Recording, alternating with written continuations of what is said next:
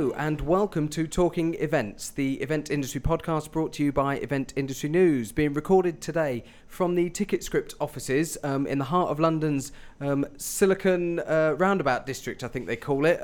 Great for them to host. Thanks to the guys at TicketScript for letting us set up our Talking Events studio and talk events for the day.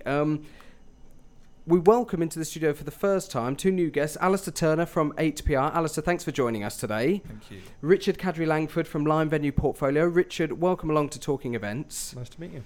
And we're going to be looking today and talking about the continuing trend in the events industry of a move to experience. Let's throw it straight over to you guys. Alistair or Richard, what do we mean by a move to experience and that being a trend? Yeah, this is something that's grown in the events industry over a steady period of time, which is essentially the events industry growing up and seeing itself as more than just the people that lay out the chairs, lay out the drinks, but actually part of the creative community where we create amazing experiences that resonate, that affect business, that affect people, that bring people together and make for a better industry. And what we're trying to move our language on so that we're not just talking about events but talking about the curation of experiences and understanding that brings value to the overall industry, and there's actually a more compelling reason why businesses will want to do events rather than just straight experiences. Richard, by the very nature of it, going to an event is an experience of some description. Yep. Really, what are we talking about making them a better experience than they were previously? Exactly that, yeah. I mean, I think what we're kind of trying to say is that if you're going to host an event, whatever the kind of event is, whether it's a meeting or a conference or a banquet, that you should make it the best it can be. Sure. And you need to think about it in all levels of the organisation of the event to make sure that is the case. How does making them better events actually manifest themselves? You know, when we're talking about the specifics of how to improve the experience that people are having, what are we looking at here, and what's been identified as the specific elements? Yeah, for us, when we talk about, curating events, it's about sitting there and starting at the content. I think what the events industry had historically been known as is a functional operational thing, which is I want to say something, how do I do it? Rather, what we're trying to do in terms of the events industry is start with the content of the event and then create an experience around that. So in the same way as one would have an amazing experience at an art gallery or a museum, what we're trying to do is sit there and think, okay, someone's going to walk into this room that we're creating for them. How are they going to feel? What are they going to see? How do we want them to think as they enter, as they leave? What are they going to feel, touch? What are we going to tell them? How are we going to tell them in a way that makes them remember it or that resonates with them? And how are we going to produce that experience for them that makes it hit harder, rather than just where they're going to sit, what are they going to do, what are they going to eat, that sort of thing. And we've spoken to venues in previous episodes of the podcast before about how they've worked hard to adapt themselves as venues to make them more applicable to what is required of a modern event organizer. How have you approached that, Richard, in terms of changing the venues and adapting as an operator what can be offered towards an event organizer? I think for the main part, it's about actually treating the meetings and events as a serious operation. So making sure that the people that we're running the events for us are passionate about the meetings and events they're operating. And that's coming from our chefs to the operation teams and then our sales teams as well. So they're actually kind of really knowing their venue through and through, so that actually when someone comes in, they can engage them properly, show them the best way to utilise that venue for their event.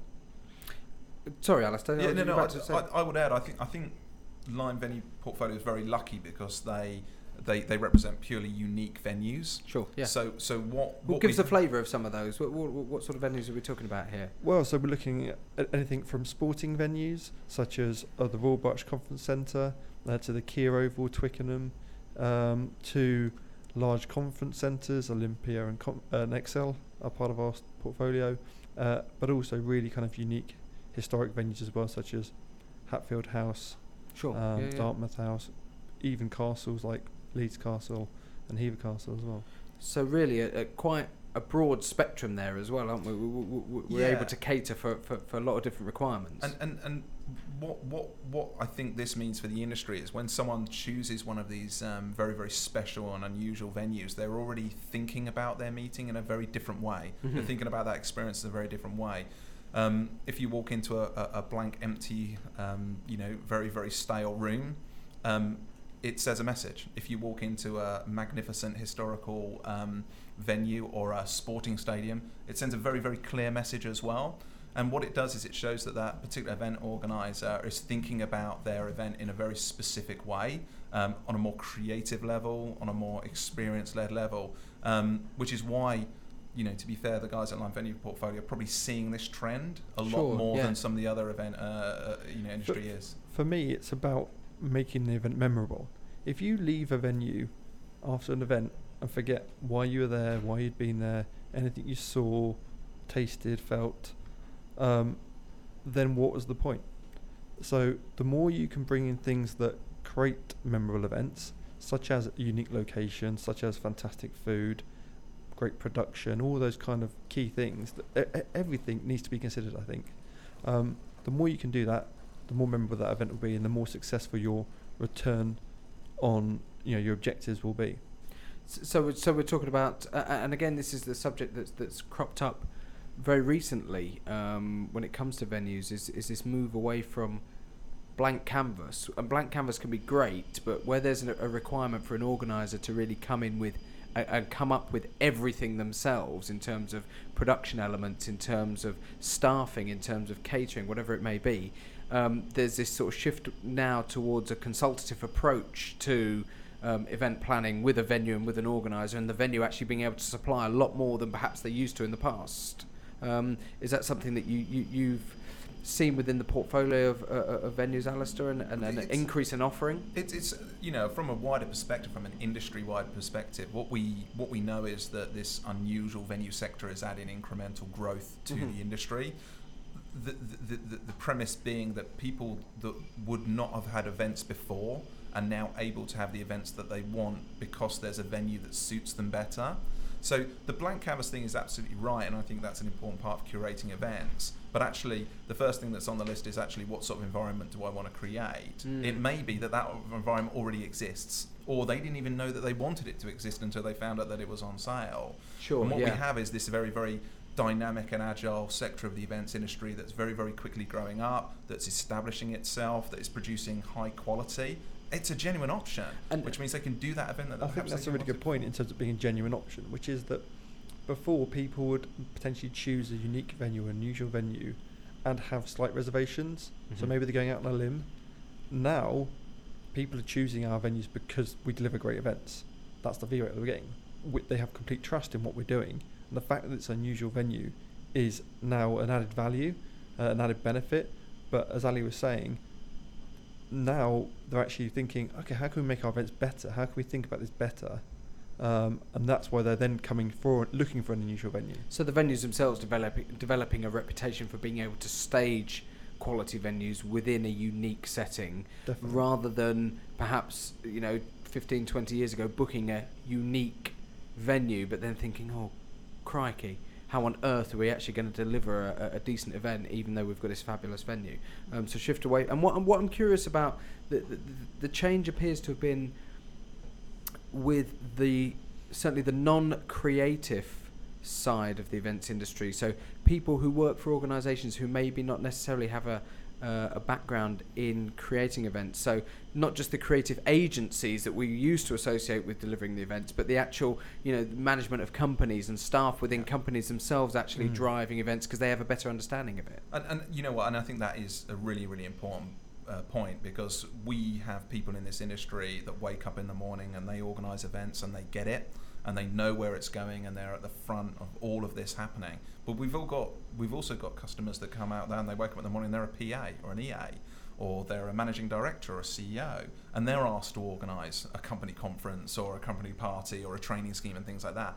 They're the guys that actually we're seeing are now understanding this as well and putting even more value in there. So if you take something like the classic company conference, whereas it used to be, the person organising would go, okay, I need a venue. Oh, there's a conference centre. I'm doing a conference. I'll go to a conference centre. That's not happening so much now.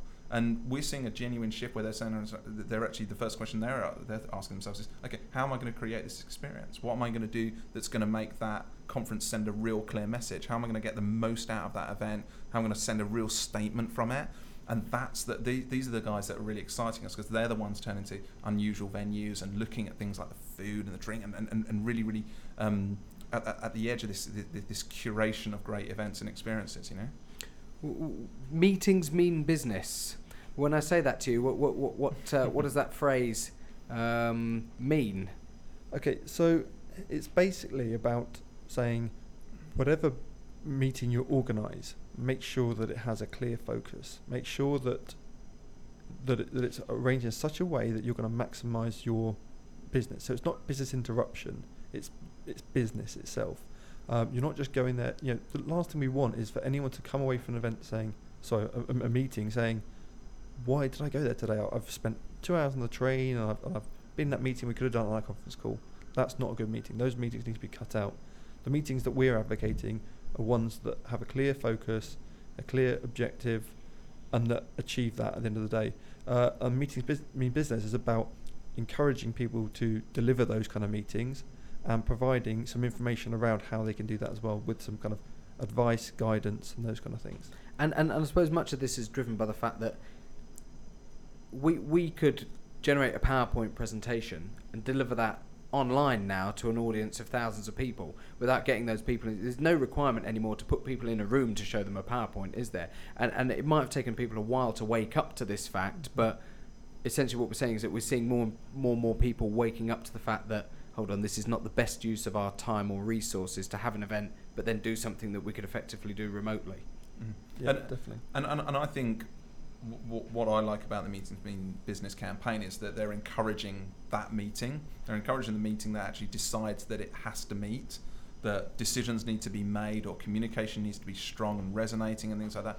And what they're doing is, this is a campaign that's actually rewarding that, and actually, by the way, incentivizing that as well. And I think it's really, really good that the business like Lionbird Portfolios is out there, not only just saying, we're right behind it, but actually saying, right, okay, what are the steps that we can make to kind of encourage this more? And that's what it's a nice statement for the industry. It's nice. I think event organisers out there would be quite nice to know that a company like that has their back. I'd always like to reinforce the argument that I kind of made before with regards to making events memorable. And obviously it's an easy word to say, but I know myself personally, I've been on webinars and things like this whereby, you might sign up to it, you might be on that for an hour, so you're not having the kind of the disruption around it, but you don't remember what you saw. You finish the conversation or the webinar, you move on, and then the event's forgotten. So maybe the learning that you're getting from there isn't quite right. Whereas if the meeting's done well and it's done properly, and you're engaged with it, you've gone to a venue whereby you're excited about going. I remember I went to Bristol Zoo for a small meeting on Tuesday, I think, and the lions were roaring as I arrived. And I posted it on Facebook because it was like quite a cool thing to do, There's lions roaring at my. When was the last time you went for a meeting in a zoo? Exactly, but it was a really well formulated meeting. We knew exactly what we were there to do, and we got some really good action points out of it, and everyone came away feeling kind of invigorated. So it was a small meeting, but it was an important one. Alistair, you mentioned that the industry is growing up. Are you on just about the UK industry? Have you had experience of looking at it on a wider basis, either European or US or global? Is the industry as a whole growing up? Yeah, I mean, as well as being director of 8PR and marketing, I'm also sit on the board for the International Special Events Society, and we look at the global industry. Now, I'm biased. I sit on the UK chapter, and I genuinely believe that the UK is the key innovator in this industry. We're not always first, and we're not always the biggest. I think we're the best, but that's contextual. But I'll tell you what, we are always innovating.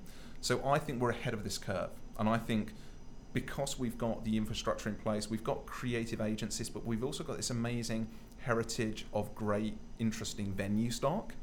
That allows us to be different from the US. It allows us to have the same sort of cutting edge as places like Germany, but with a creative centre as well.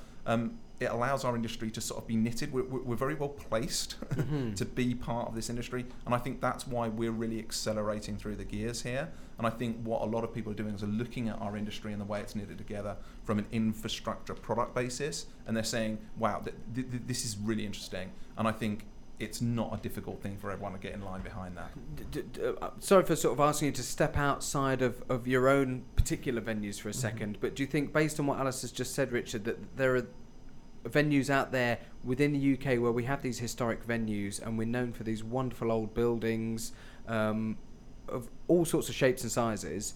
Are there a lot of untapped resources out there then, and venues that could be actually utilising themselves as really good event spaces? Within the UK market? Yeah. I think there are obviously probably still more untapped, unusual venues in the market. I think, though, for example, and you want me to talk about other venues, sure, but actually I can't really. I need to talk about our venues because that's what I know. Yeah. And what I'd say is that there are still unique places out there that haven't been potentially discovered, but actually then you are potentially in the same boat whereby that venue's not been discovered because it's not set up to actually deal with events effectively. Yeah. That's a big part of what we've done, which is a lot of training, a lot of development, a lot of recruiting the right people, so that yes, you can choose an unusual venue, and actually working with them every day, they're not unusual anymore to me, for example, because I talk about them every day.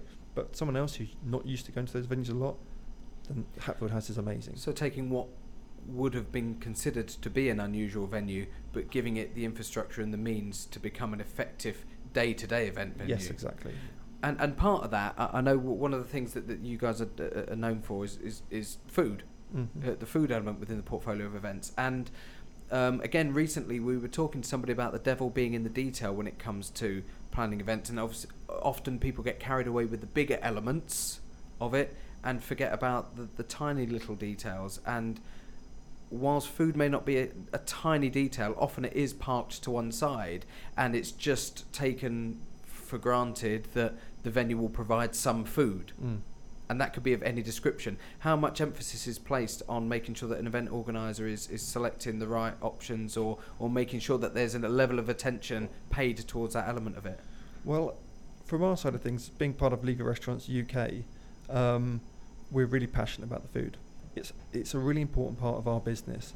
Great venues, great food, creating unique experiences.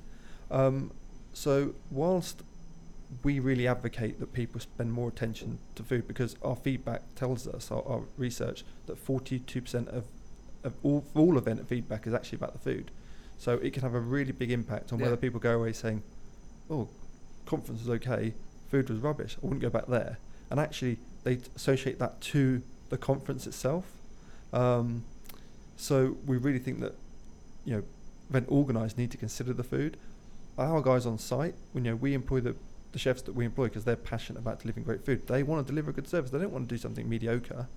So if they've got the opportunity to kind of work with the client and to deliver some food that really resonates with the event they're organising, then they're going to do that. Because in a similar way, I see it. I don't know what your opinion is on this, Alistair, personal opinion, but again, recently somebody was saying how important it is and how underestimated the value of choosing the right music is in setting the right mood, setting the right tone, sending subconscious messages to customers at an experiential event. Yeah. And similarly, people who have great food, even if it's just some finger food, will go away and say, wow, wasn't that great?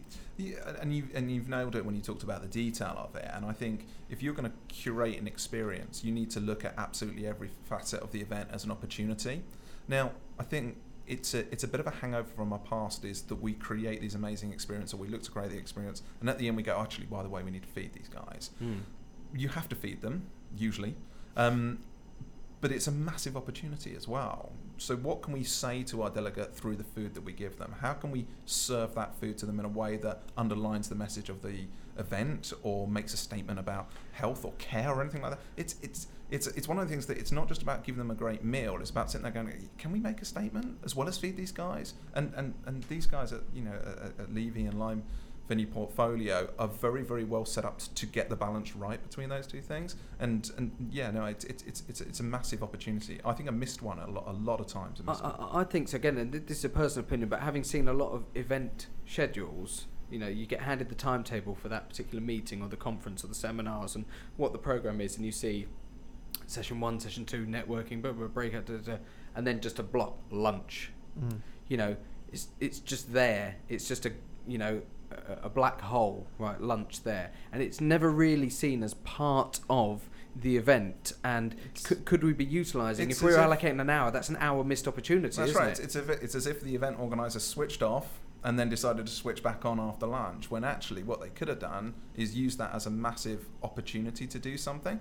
And if it's the way they sit people down, where they sit people down, how they serve food to them, what they give to them, all those sort of things. Can they use it as a networking or even an educational experience? Can they weave it into the fabric of the content of the event? That's really exciting. I think to an event organizer that's looking truly creatively and trying to create this experience, that's a really big opportunity, a really exciting opportunity. Yeah, definitely. There's lots of opportunity. I think that's. I was waiting for Andy to finish so I could say the word opportunity. Yeah. You know, we want people to work with us. We want people to come along and say, I want to do maybe it differently. Can you do that? And we'll, you know, bust our guts to do that for them, because we want to make sure that their event's successful and that they come back. As I said, we're passionate about food. We all love food. It's a nation of foodies. It's increasing all the time.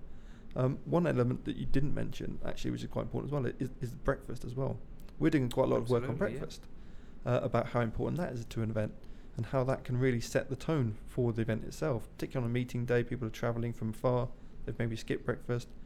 That means they can be thinking about lunch before they've even got through the morning.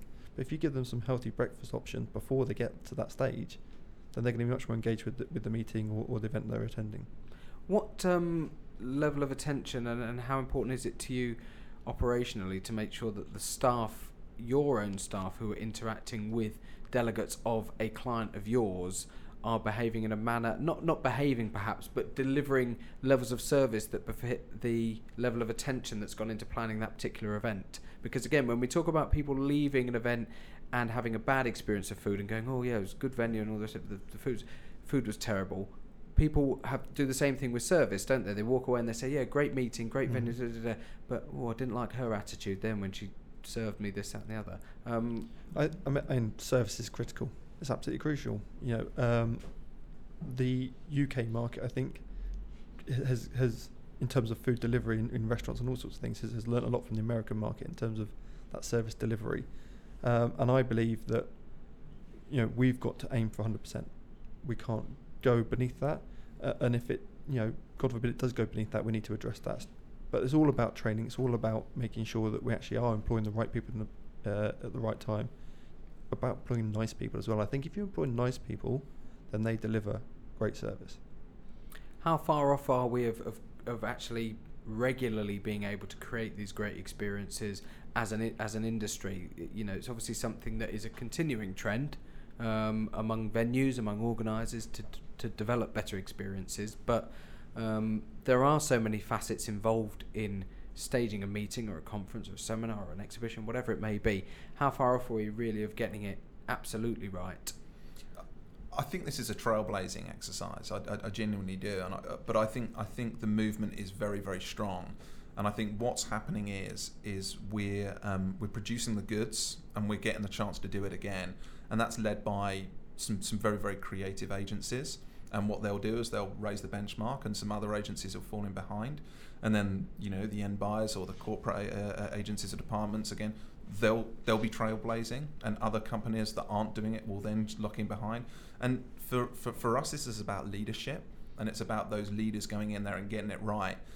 Where we are at the moment is the feedback's coming through, and the feedback's really good. Like really good. People get it. They're seeing the value on it. They're able to understand what it is this industry really does for business and for people, and they're locking in behind it. So where I see this is I feel that the tipping point is over now. I think we're pushing in the right direction, and I think what will happen is everyone will slot in neatly behind it, and it will carry on going. I think where it goes next is going to be quite exciting, because we're going to want to evolve again as an industry. Well, on that subject, I'm just looking at a statistic here. Just going back to 2012, 20% of meetings in 2012 took place in what were classed as unusual venues, according to the HBAA. How do we class what is an unusual venue? Are we simply saying something that is not the Square Hotel Conference Suite? How would you class an unusual venue? It's a good question, and I suppose you can get different answers. I'd ask the HBA on this example. But for me, it's about somewhere that isn't just, a purpose-built location potentially. Yeah. It's something that offers a bit more than that. Okay, something a bit more dynamic maybe, that's going to inspire a little bit more when people pull up to it. Yeah, and I think that sort of cookie cutter sort of room that we all think about that is associated, with some conference centres. Yeah, and we should point out not all. Absolutely, yeah, and by that very specific side of things, and that's sort of been built around the need for business to be clinical, or business to be cool or cold, and that's quite an outdated view now. So I think an unusual venue is something that's happy to break the norm. But I also think for me, an unusual venue needs to be somewhere that's astounding as well, that's genuinely different. I mean, unique is such a strange sort of word, but something that is arresting in its own right as you come into it. And I think the biggest people that use the word unique is the event organizer. To them, this building over here is unique. To people that have been doing it all their lives, perhaps not. But if they think it's unique, brilliant. Let's go for it. Let's do that. If they think it's unusual and it's made a statement, brilliant. Let's go for that. Because any venue could be unique. It could be uniquely terrible. It doesn't necessarily have to, just because it's unique doesn't necessarily make it a good venue. Yes, luckily less of them these days. When we talk about unusual venues, I think it's a bit of a strange term really to use because of the fact that the industry is branching out so broadly into looking at different locations for its events, and identifying new ways to interact with people. And I think ultimately, again, this is opinion. I don't know what your thoughts on are, but ultimately, long term, what we would hope is that this drive to search for unusual quote unquote venues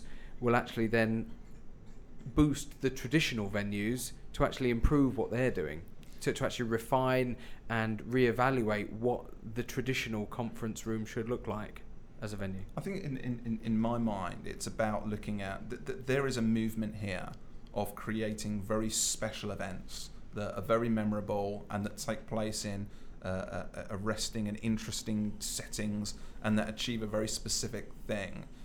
For me, that's the future of the industry. There is still a need and a demand for other things, and there's probably a place for that as well. I'm not sure whether it's the future, but there is a place for it. And I think it's important that we kind of segment the bit that's driving the growth in the events industry, which for me, in a venue perspective, it is this sort of unusual, new, interesting spaces, and that's driving the quality of the industry, which is this move towards experience rather than straight events. That's the sector I think that we should be looking at as the leadership part. We also need to understand that there are other things going on, and then there's people that have their place and that are having very good experiences and all that in the meantime. But I think for people that care about the leadership and the future of the industry, this is the bit that I think we're most excited about. If I could just ask Richard, are there any aspects of your portfolio of venues that are non-fixed in terms of areas that people can create temporary venues? Yeah, definitely. So we're not talking purely about fixed buildings here, because I'm curious to know what development there has been and what trend there has been towards people not just looking at an unusual fixed venue, but actually looking at a space and thinking, what can I do with that outdoor space with a temporary venue? Well, a lot of our venues have outdoor space, and therefore temporary venues can be erected then. What we find as well is quite a few of our venues can be used with all the different spaces combined. Mm-hmm. So you have a venue like Bewley on the south coast, which has got a historic domus, but it's also got the National Motorcar Museum. Sure, yeah. And outdoor space in between all those areas. And what we get quite a lot of is people looking to utilise all the spaces, particularly for family days and those kind of things. And how difficult is it to actually then, when somebody wants to utilise all of those spaces, we're then into the realms of looking at what the audience demographic is going to be, how those people are going to move around, and this all comes back to understanding your venue in as much detail as possible, doesn't it? Because if somebody comes to you and says, look, I've got an event that's sizable enough to utilise all of your spaces, what's the best way to actually, here are my elements, what's the best way to deploy them? You need to come back to them with a very sort of clear answer to that, don't you, and be able to understand what they need. Definitely. How much work is done on prior to actually identifying and finalising a client, or finalise a venue, how important is it to actually spend some time understanding what they need and actually establishing whether or not you can even cater for that? I think at the forefront of this movement, this sort of trend, is this. It starts with the content. What we're trying to say, what's our creative angle on that, how are we going to deliver that? I think what then happens is how do we deliver it through a partnership with the venue or a partner with the caterer or whoever we want to do it. But then it becomes a partnership, and between those people we can sit there and sort of say, how can we segment this content? How can we could deliver a nuanced message to one person and not the other? How can we move that delicate experience into different areas physically, as well as from a wider perspective? How can that venue contribute by its formats, its buildings, its locations, its history, its heritage, its expertise within the buildings and things like that as well, just to sort of move that through. And then what happens that's really exciting is that partnership sort of moves the event content organically. And what happens is that it speeds up and it becomes more interesting, and then it starts looking at theming, and then it starts looking at design and things like that, and then it starts coming outside of those rooms in terms of pre-promotion, simple things like invites, as well as follow-ups, return visits, returns to, and all that. That's how I think that partnership works really, really well for that aspect. As we draw this episode to a conclusion, when we talk about a move and a trend towards experience, where do we see the future of this trend? Where is it all going? Well, we believe it's going to continue to grow, basically. That it's going to continue to grow, and we're going to want to be at the forefront of encouraging people to do that, to making sure that people are thinking about as Ali said, the whole event from the start to the finish. This particular episode dovetails very nicely with the previous episode of the Talking Events podcast, and I think there's certainly scope for people to listen to them back to back, and we'll make efforts to make sure that we link those two together, because there are some things that we've discussed today that, as I said, we've highlighted in recent episodes, and I think again it's like every episode that we do, there's an ongoing discussion and other ways that we can link it together. And what we'd like listeners to do is either get in touch through Twitter at Talking Events. We will also tweet links out to the respective Twitter handles of the guests in the studio today, so that if you've got any questions for them, you can put questions to them directly or get in touch with them if you want to find out any further information. It leaves me to round up by thanking our guests today. Alistair Turner from 8PR, thank you for joining us. Richard Kadri-Langford from Lime Venue Portfolio. Richard, thanks for joining Talking Events. You can subscribe to the podcast via iTunes. Search for Talking Events. You can subscribe via the Event Industry News YouTube channel if you wish to watch the podcast, and you can also view it via the Event Industry News website. But for now, you have been listening to Talking Events.